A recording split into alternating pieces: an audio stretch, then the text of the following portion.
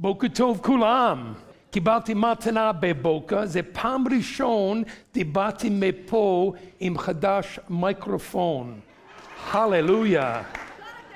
ידים, אני יכול לדבר עם ידים היום. Amen. У меня сегодня прекрасный подарок. Я получил возможность говорить со своими руками благодаря этому микрофону, который здесь есть.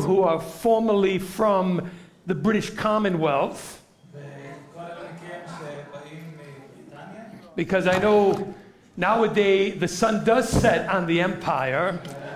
И мы знаем, что в последние дни солнце уже садится над Британской империей, потому что она стала меньше. Я хочу Happy Boxing Day. Счастливого Дня коробок. У нас здесь есть несколько человек, которые приехали из Англии, они вышли из них для того, чтобы быть сегодня с нами. И нужно по-настоящему сказать им «Коля кавод».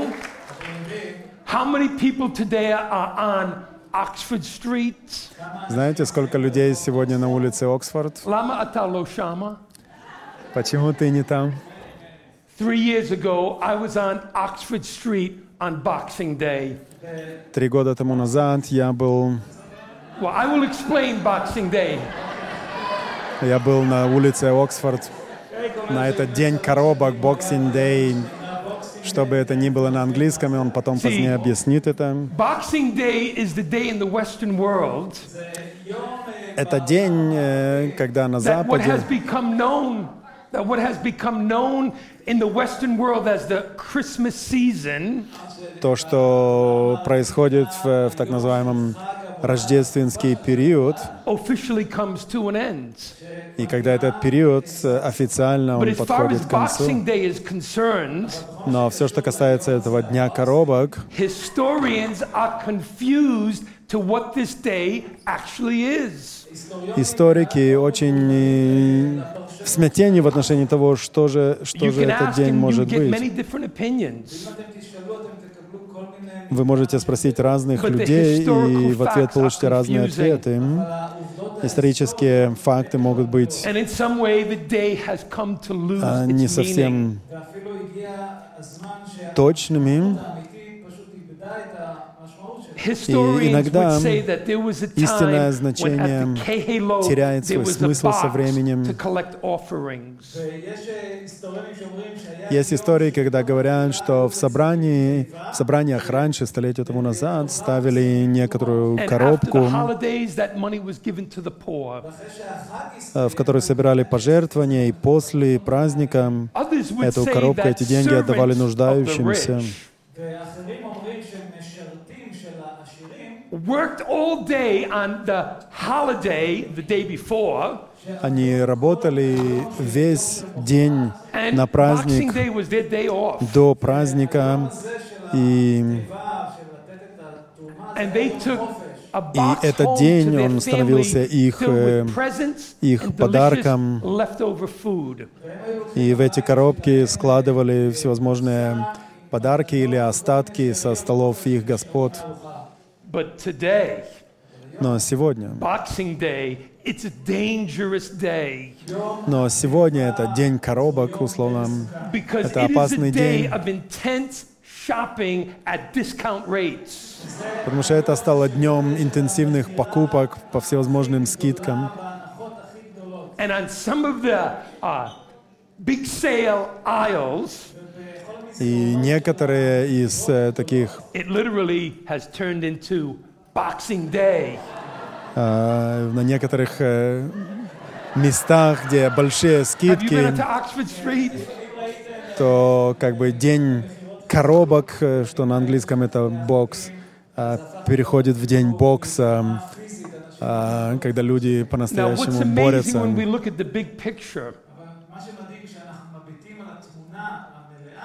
This, quote, Christmas season begins on a different day. Как бы то ни было, мы можем знать, что рождественский период, он начинается Friday. С другого дня, который начинается Черной пятницей, It's also a big называется. shopping day in America. Это тоже большой день покупок в Америке. And so this holiday season begins and ends И этот период на востоке, на with западе a wild начинается frenzy of consumerism. Начинается и заканчивается просто невероятным In other потребительством. words, Или другими словами, the holiday season has totally lost its meaning. другими словами, во многих местах истинный смысл и And just значение like Рождества historians полностью can't потерял make свой out смысл. what Boxing Day really is, neither can we discern the prophetic scriptures. И так же самое, как историки не могут объяснить с точностью, что такое этот день коробок, так же самое и мы, к сожалению, временами можем потерять понимание и значение пророческого слова. И здесь, находясь на горе Кармель в Хайфе, наше сердце может быть сокрушенным, потому что на улицах в Нижнем городе они полны всевозможных декораций, света, огней и также смятения. Если вы поедете на улицу Бен-Гурион,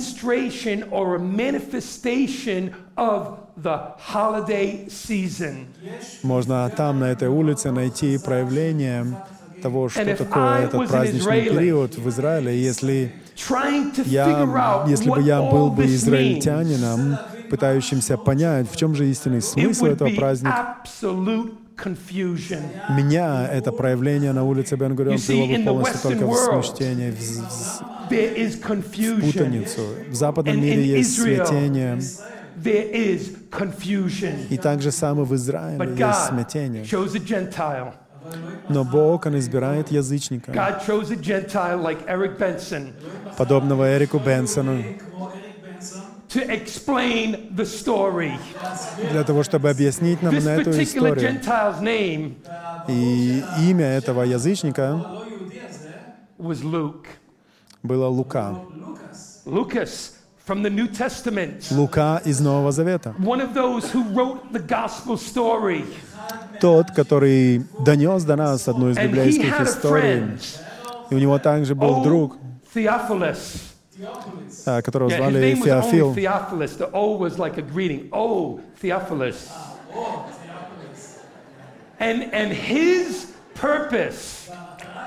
И его целью было в том, чтобы поставить вещи в правильный порядок, для того, чтобы мы могли иметь упорядоченную запись, благодаря которой мы могли бы с точностью знать то, во что мы верим сегодня.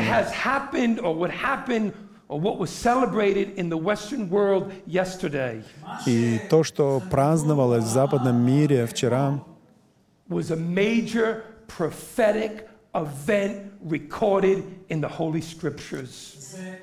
было главным пророческим событием, записанным и данным нам в пророческом Писании.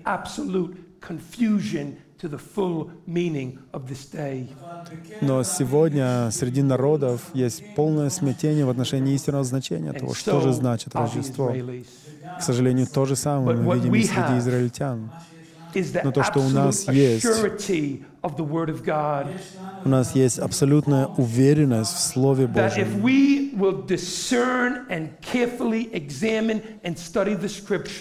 Для того, чтобы мы могли с уверенностью исследовать Писание,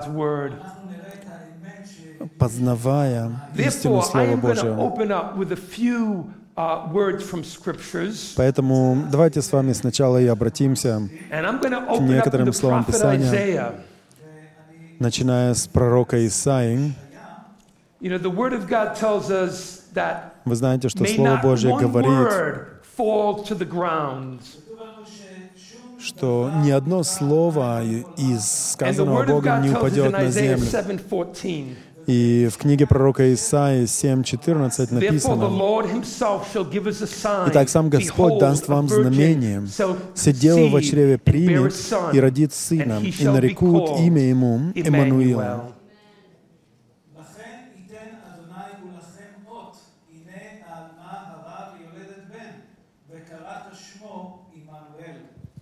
Jumping quickly over 2 chapters, Isaiah 9, chapter 9.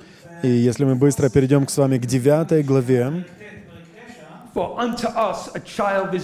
можем читать с 6 стиха: «Ибо младенец родился нам, сын дан нам, владычество на раменах его, и нарекут имя ему Чудный, Советник, Бог крепкий, Отец вечности, Князь мира». Умножению владычества его и мира нет предела на престоле Давида и в царстве его, чтобы ему утвердить его и укрепить его судом и правдой отныне и до века. Ревность Господа Саваофа соделает это.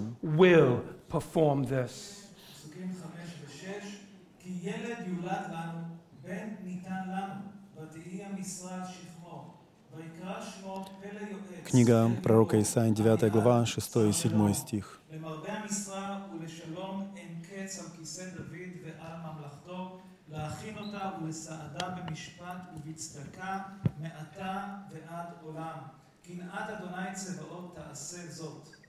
Hallelujah. When I read these different passages, когда я читаю такие отрывки, the last phrase we see, то последнюю фразу, которую мы видели, это то, что ревность Господа Саваофа соделает это.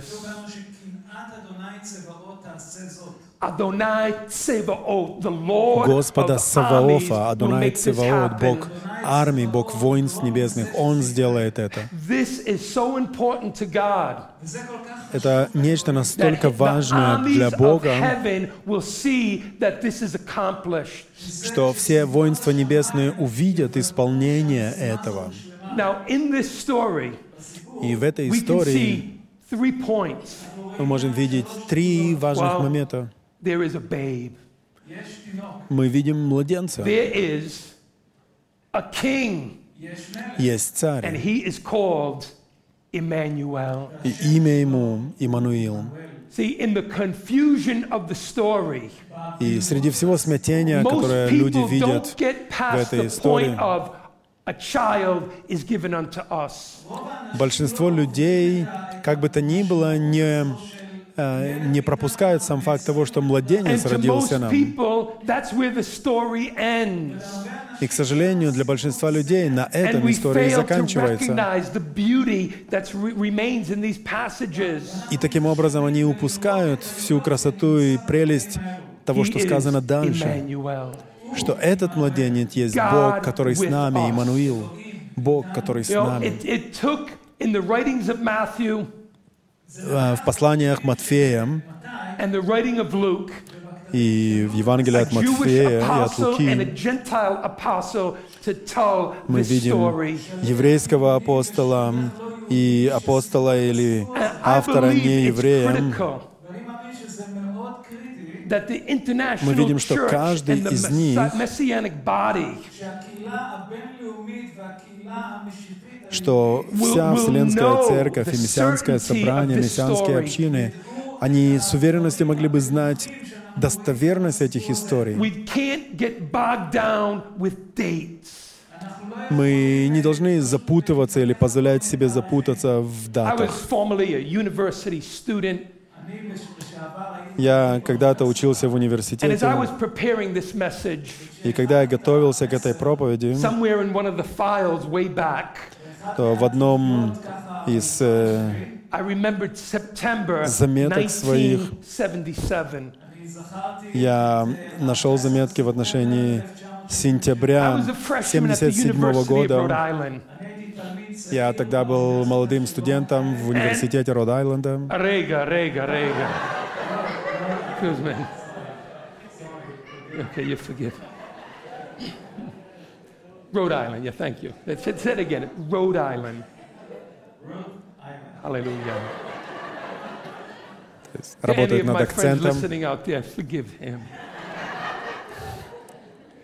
And there I entered into an American history class. И в одном из классов, на одном из курсов мы изучали историю Америки. The name of the professor was Joe Cohen. И профессора звали Джоэл Коэн. He's still a university professor. И он до сих пор преподает как профессор в университете. И каждый раз, когда у меня выпадала возможность посетить университет, я всегда с радостью разливал чашку кофе с ним. Но в мой первый день на уроке американской истории этот человек по-настоящему разозлил меня. Потому что даже тогда вопрос политической корректности был не забыт. И этот профессор, еврей, он насмехался над фактом девственного зачатия. И я сидел очень злой. И когда я размышляю сейчас об этом, я сейчас злюсь на себя, потому что я сидел в молчании. Я был слишком смущен и пуглив, чтобы встать и сказать, это неправда.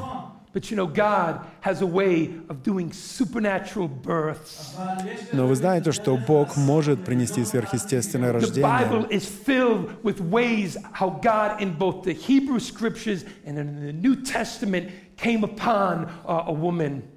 В Писании мы видим множество примеров, как Бог, как в Танахе, так и в Новом Завете, Он сходил и вызывал рождение детей, будь то Сара сверхъестественным образом, мать Самуила, мать Саула, можем говорить о Елизавете в Новом Завете. Для Бога это не что-то странное, когда Он делает невозможное. И Бог, Он силен сделать это. Но Бог хотел, чтобы этот еврейский профессор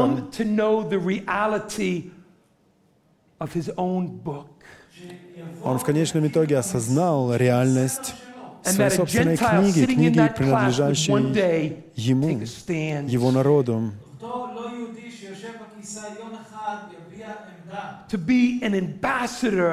Бог хотел, чтобы этот язычник, я, который сидел в классе, он стал посланником Бога, который сказал бы истину этому профессору. Потому что то, о чем мы говорим сегодня, мы должны говорить с чувственностью, быть чувствительными, но в то же самое время ни в коем случае не отрекаться от истинности пророческого Слова Божьего.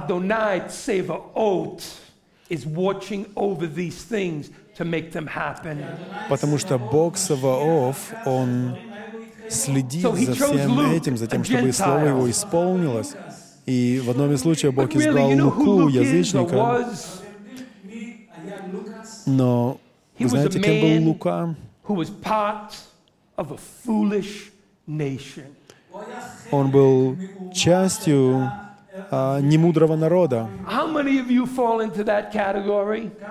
Сколько много из вас могли бы сказать из язычников? Мы все глупцы во многом бываем. Мы являемся детьми немудрых народов, но Бог в своих целях позволил Слову Божьему дойти до язычников, чтобы свет Мессии осиял и наши народы, чтобы слава Израиля явилась.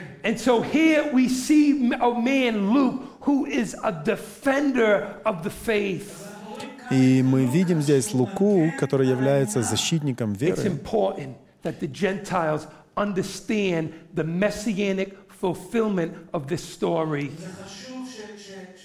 Который также понимал и видел важность того, чтобы язычники увидели истинность исполнения мессианского пророчества.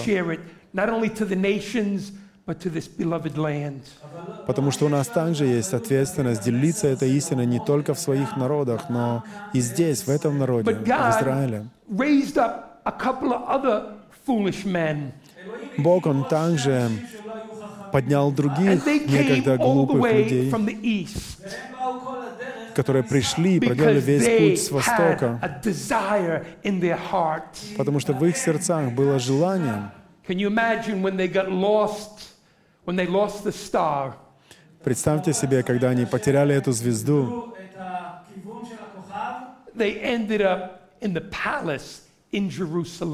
они, в конце концов, оказались во дворце в Иерусалиме. Вы видите, язычники должны быть частью этого разговора.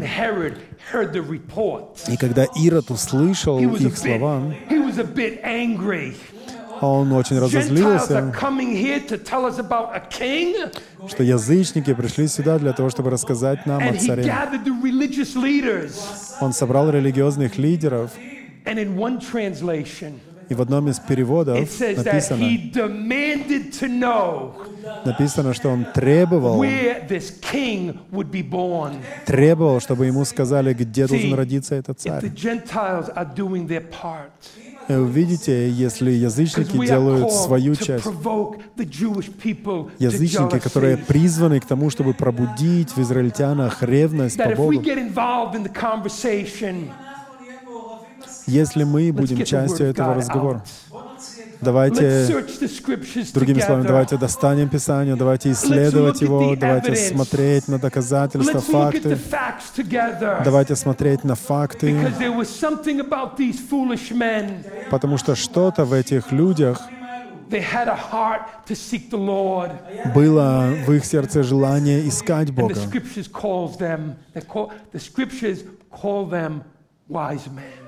И Писания называют их мудрецами. Люди, которые ищут Бога. Люди, которые будут исследовать Писание. Люди, которые будут стремиться к тому, чтобы убрать пелену неведения. Они будут возрастать в познании Бога. Потому что то, что было в сердцах этих людей,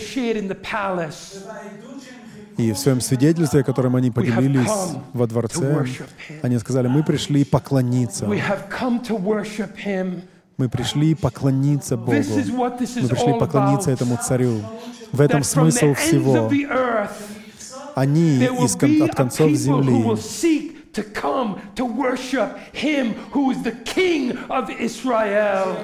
что люди пришли для того, чтобы поклониться тому, кто есть царь Израиля. И когда это начинает происходить, Бог воинств небесных, Он пошлет своих воинов. У Него будут люди, которые будут твердо стоять в Его совете. Аллилуйя. Слава Богу. Ни одно слово из Священного Божьего Писания не придет.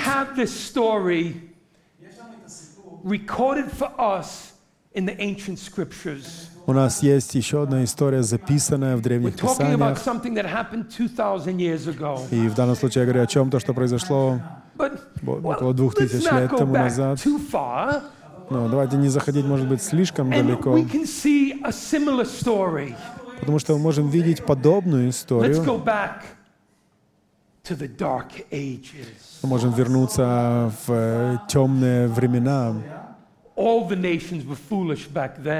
В те времена, в средние века, практически все народы потеряли Божью мудрость. Но даже в этот период там был человек, тогда был человек, который был мудр пред Богом, потому что он тоже исследовал Писание. Вы можете сказать, что не было Писания у него, но в монастырях были.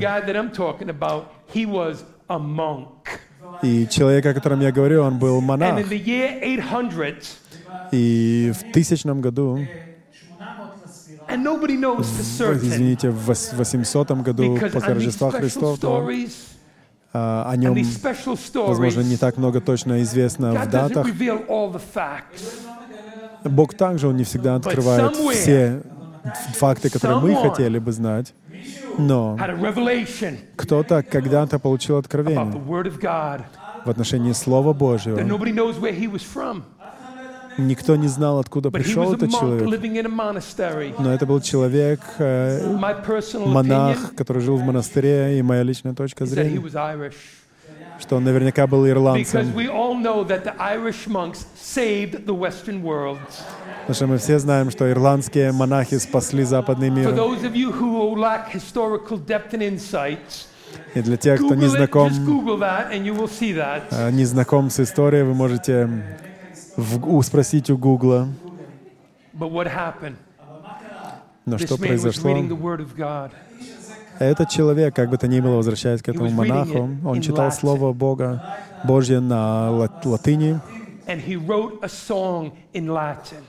и он написал песню на And латыни. it becomes today И сегодня as the #1 Christmas carol in the world. Сегодня слова этой песни стали рождественской песней номер Now, 1. somehow, this has messianic roots. И у этой песни, у этих слов есть Because the мессианские name of this корни, song потому что песня называлась is O come, Emanuel. «Приди, приди, Иммануил». See, this story is Эта taken история, straight out of the Word of God. эта история взята прямо из Слова Божьего. Now, Эти слова why would I взяты из call Слова this Божьего. a Christmas carol? Почему я называю это рождественской Because when песней? Matthew wrote about the virgin giving birth, Потому что когда Матфей писал о деве, которая родила младенца, the one who would be born о would том, be called Emmanuel. кто должен родиться, он говорит, что это Well, we know Иммануил. him as Yeshua. Мы также знаем его как Иисус, Emmanuel is Иешуа. a title. И Иммануил — это, можно There are сказать, some еще who одно would из say, его well, имен. Matthew and Luke wrote about the account of the birth of Messiah. И можем говорить, что Матфей и Лука записали факты о рождении Мессии, But also in the Gospel of John you will find it. но в Евангелии от Иоанна вы также можете найти Simply in one это verse. в одном стихе. And the Word of God became flesh Слово Божье стало плотью and dwelt among us. и обитало среди нас. See, this is Emmanuel, И это и есть the one Иммануил, who came to be with us. тот, кто пришел, чтобы быть с This нами. is the one that the prophet Isaiah wrote about. Это тот, о ком писал пророк Исаия, That we do not need to be alone. что мы не должны быть This is одинокими в God's этом gift мире. to us. Бог приготовил для нас свой His дар, holy presence. Его святой дар. And when I think of this song, И когда я думаю об I am этой just so песне, amazed at the history behind the writing of this song. я потрясен просто историей, которая This предшествовала song написанию этой is песни. 1,200 years old. Этой песне уже почти 1200 лет. That's an old song. Это старая But you песня. know what?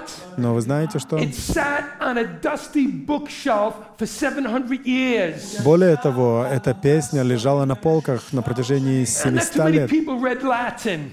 И немного людей читают But when латынь. this man got these words, Но когда этот человек, он получил I эти слова, think of the story of the prophet Daniel.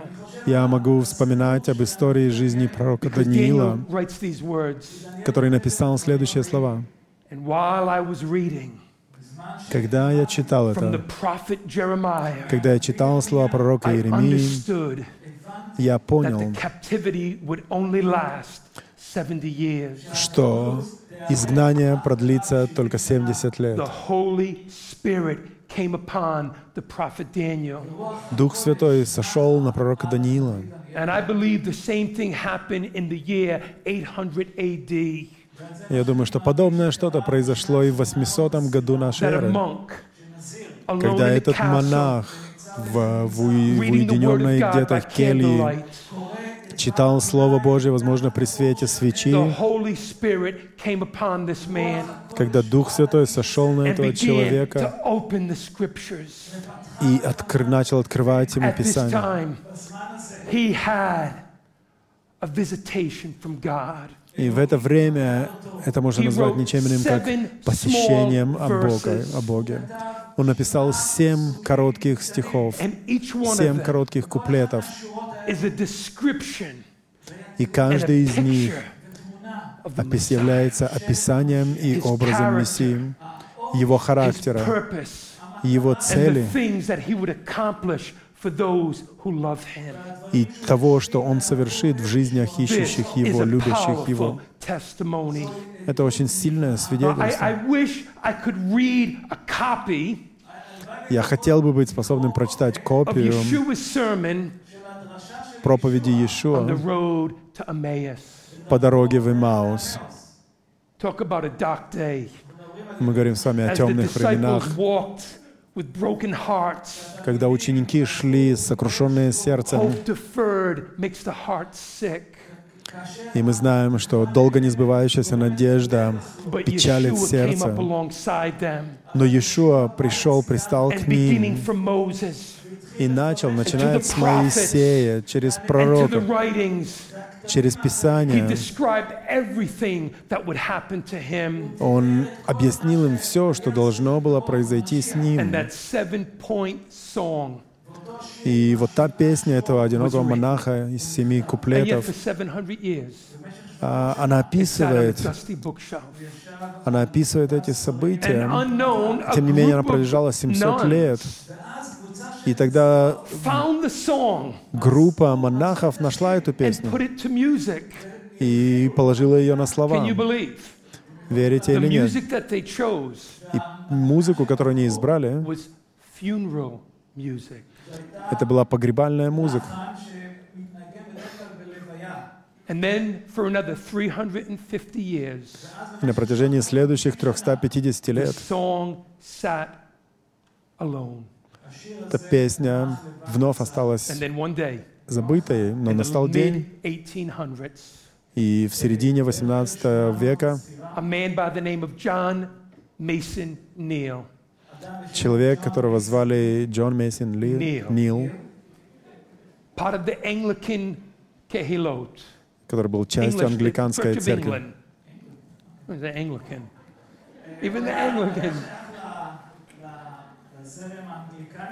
This man was exiled to an island off the coast of Africa. Этого человека его изгнали на один из островов возле Африки. Многие думали, что он является угрозой. This man knew 20 languages. Человек, который знал 20 языков. He was a master theologian. Он был теологом. And leaders in the Anglican church were intimidated by this man. И лидеры англиканской церкви, они боялись этого человека. So they cast him off to a lonely island off the coast of Africa. И они отправили его на один из островов в Африке, возле Африки. Вы знаете, кто это был, этот человек? На этом острове этот человек открыл сиротский приют для детей, построил школу для детей. Preaching the gospel to prostitutes on the street and rehabilitating them. У него было служение проповеди слова проституткам, и также он заботился о их реабилитации. И я размышлял над характером этого человека. Этот человек был смиренный слуга Божий. И Бог, Он всегда ищет смиренных служителей. Несмотря на то, что он был очень интеллектуальным человеком, очень образованным, он был смиренным. И в один из дней, когда он служил Богу, он нашел книгу, написанную на латыни. Это был песенник. И в этой книге была песня,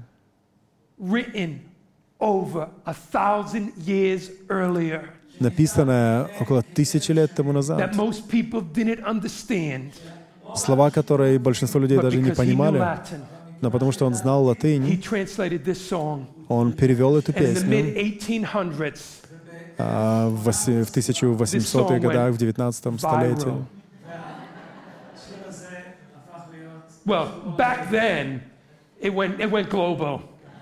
И по тем масштабам это стало глобальным мировым хитом, и стало известно по всему миру. И я могу просто остановиться, пораженный этим свидетельством.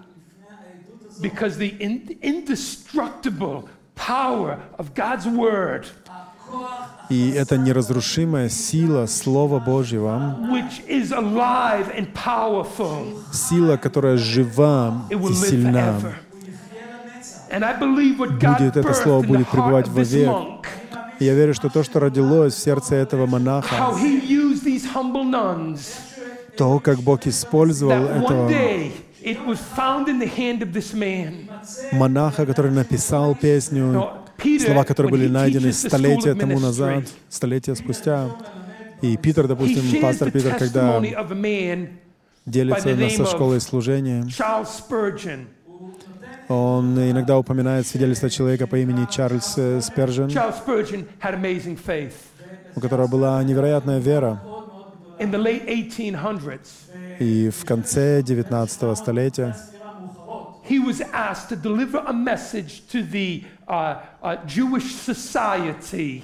его попросили поделиться словом с еврейским сообществом, говоря о Иезекииле 37 главе. И у него была вера в то, что эти мертвые кости, они и есть Дом Израиля.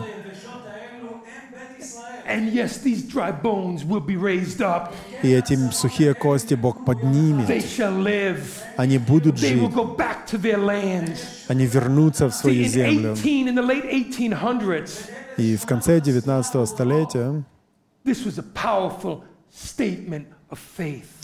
это было ничем иным, как могущественным заявлением веры. Но я начинаю задаваться вопросом, слышал ли Чарльз Спержен слова песни, о которой я упоминал ранее? Потому что эта песня уже была известна к тому времени, когда проповедовал Чарльз Спержен. Peter, I think you need to change your teaching illustration. Поэтому, возможно, Питер, тебе нужно изменить иллюстрацию к своему уроку. Because this monk has got a more powerful testimony. Потому что у этого монка, у этого монаха было свидетельство еще сильнее, даже чем свидетельство Чарльза Спержена. Но первый раз, когда будешь говорить об этом, сошлись на то, что ты меня цитируешь. That first stanza, you know, that's like the first line in the song. И первая строка в этой песне. As I quote this, я процитирую сейчас. Я думал, что я спою, но сберегу ваши уши, поэтому только процитирую.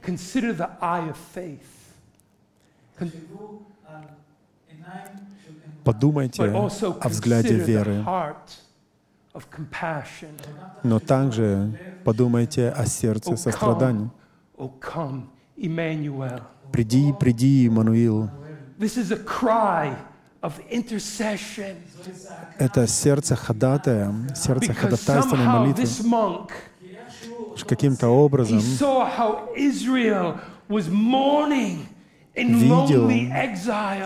видел, как Израиль взывает к Богу в одиноком изгнании. They mourn in lonely exile here. Они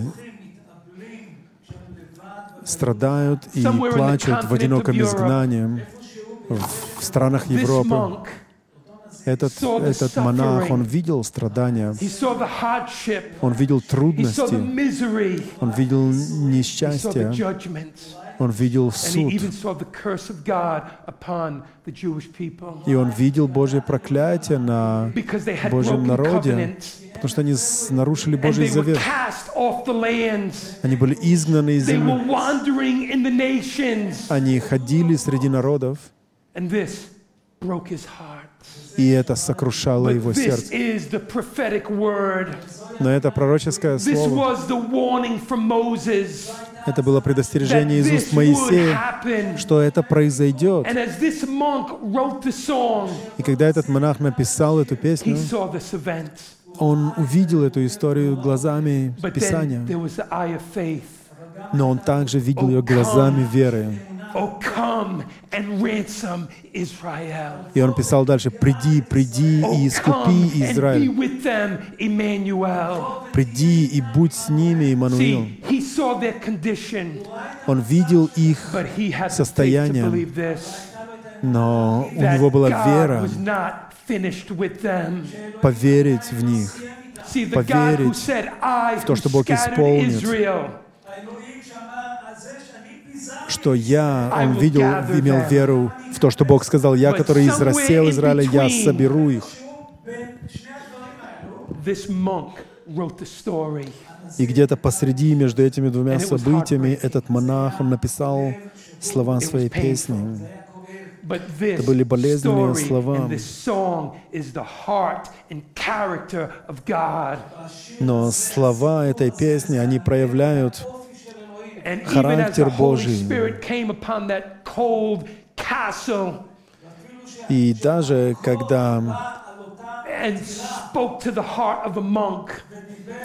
когда холодно было в его келье, Дух Божий согревал сердце монаха и следил за тем, чтобы эти слова этой песни не потерялись. И вы знаете, Мария и Иосиф, они потеряли Иисуса, когда тот был подростком.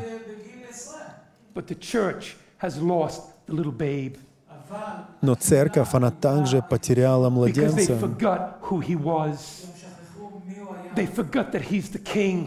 они забыли, что Он царь. Они забыли, что Он Иммануил. Они забыли, что у Бога есть цель. Если бы только у нас было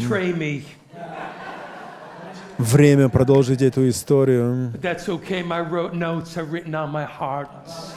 Но я потерял, где я уже в моих заметках. Самое главное, что они у меня на сердце.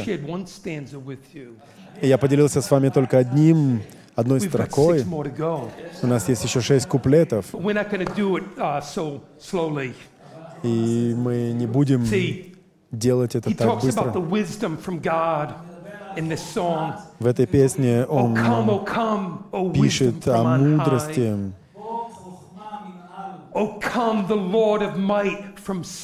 О том, что приди, мудрость Божья. Приди, мудрость Божья с горы Синайской. Приди. Да придут ключи Давидова. Приди, утренняя звезда. Приди, царь всех народов. И он говорит: приди, царь народов, и соедини сердца наши, чтобы все разделения прекратились. Это история одного нового человека, мы, как собрание, несем Евангелие нуждающимся, и Бог хочет, чтобы мы продолжали это делать. Бог хочет, чтобы мы продолжали нести послание одного нового человека, чтобы евреи и язычники были одним целым. И я верю, что слова этой песни, они очень особенные для характера, который Бог дал нашему собранию. чтобы мы в большей степени могли испытать Божью святость.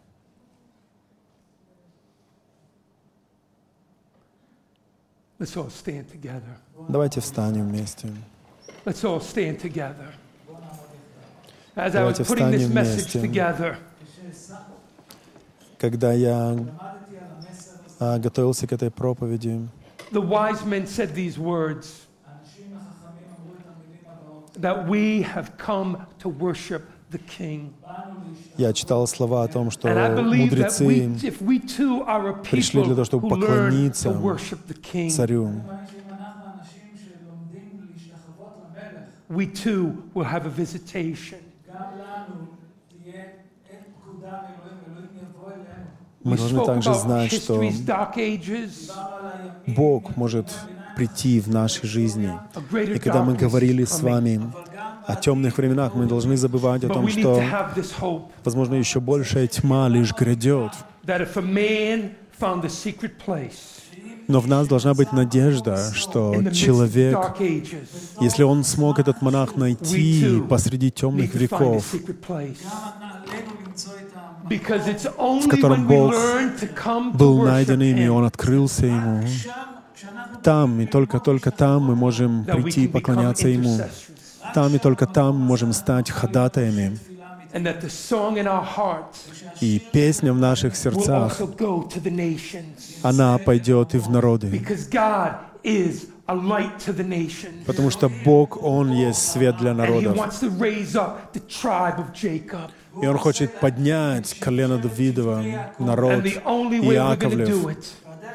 И единственный способ, которым Он может это сделать, Он может сделать это через людей, которые ходят в Его присутствии. И да будет это нашей молитвой, и да будет это нашим переживанием. Приди, приди, Имануил. Приди сегодня. Искупи Израиля. Возможно, сегодня здесь люди. Возможно, враг, он схватил ваше сердце. Возможно, в вашей жизни есть сфера, в которой враг до сих пор правит.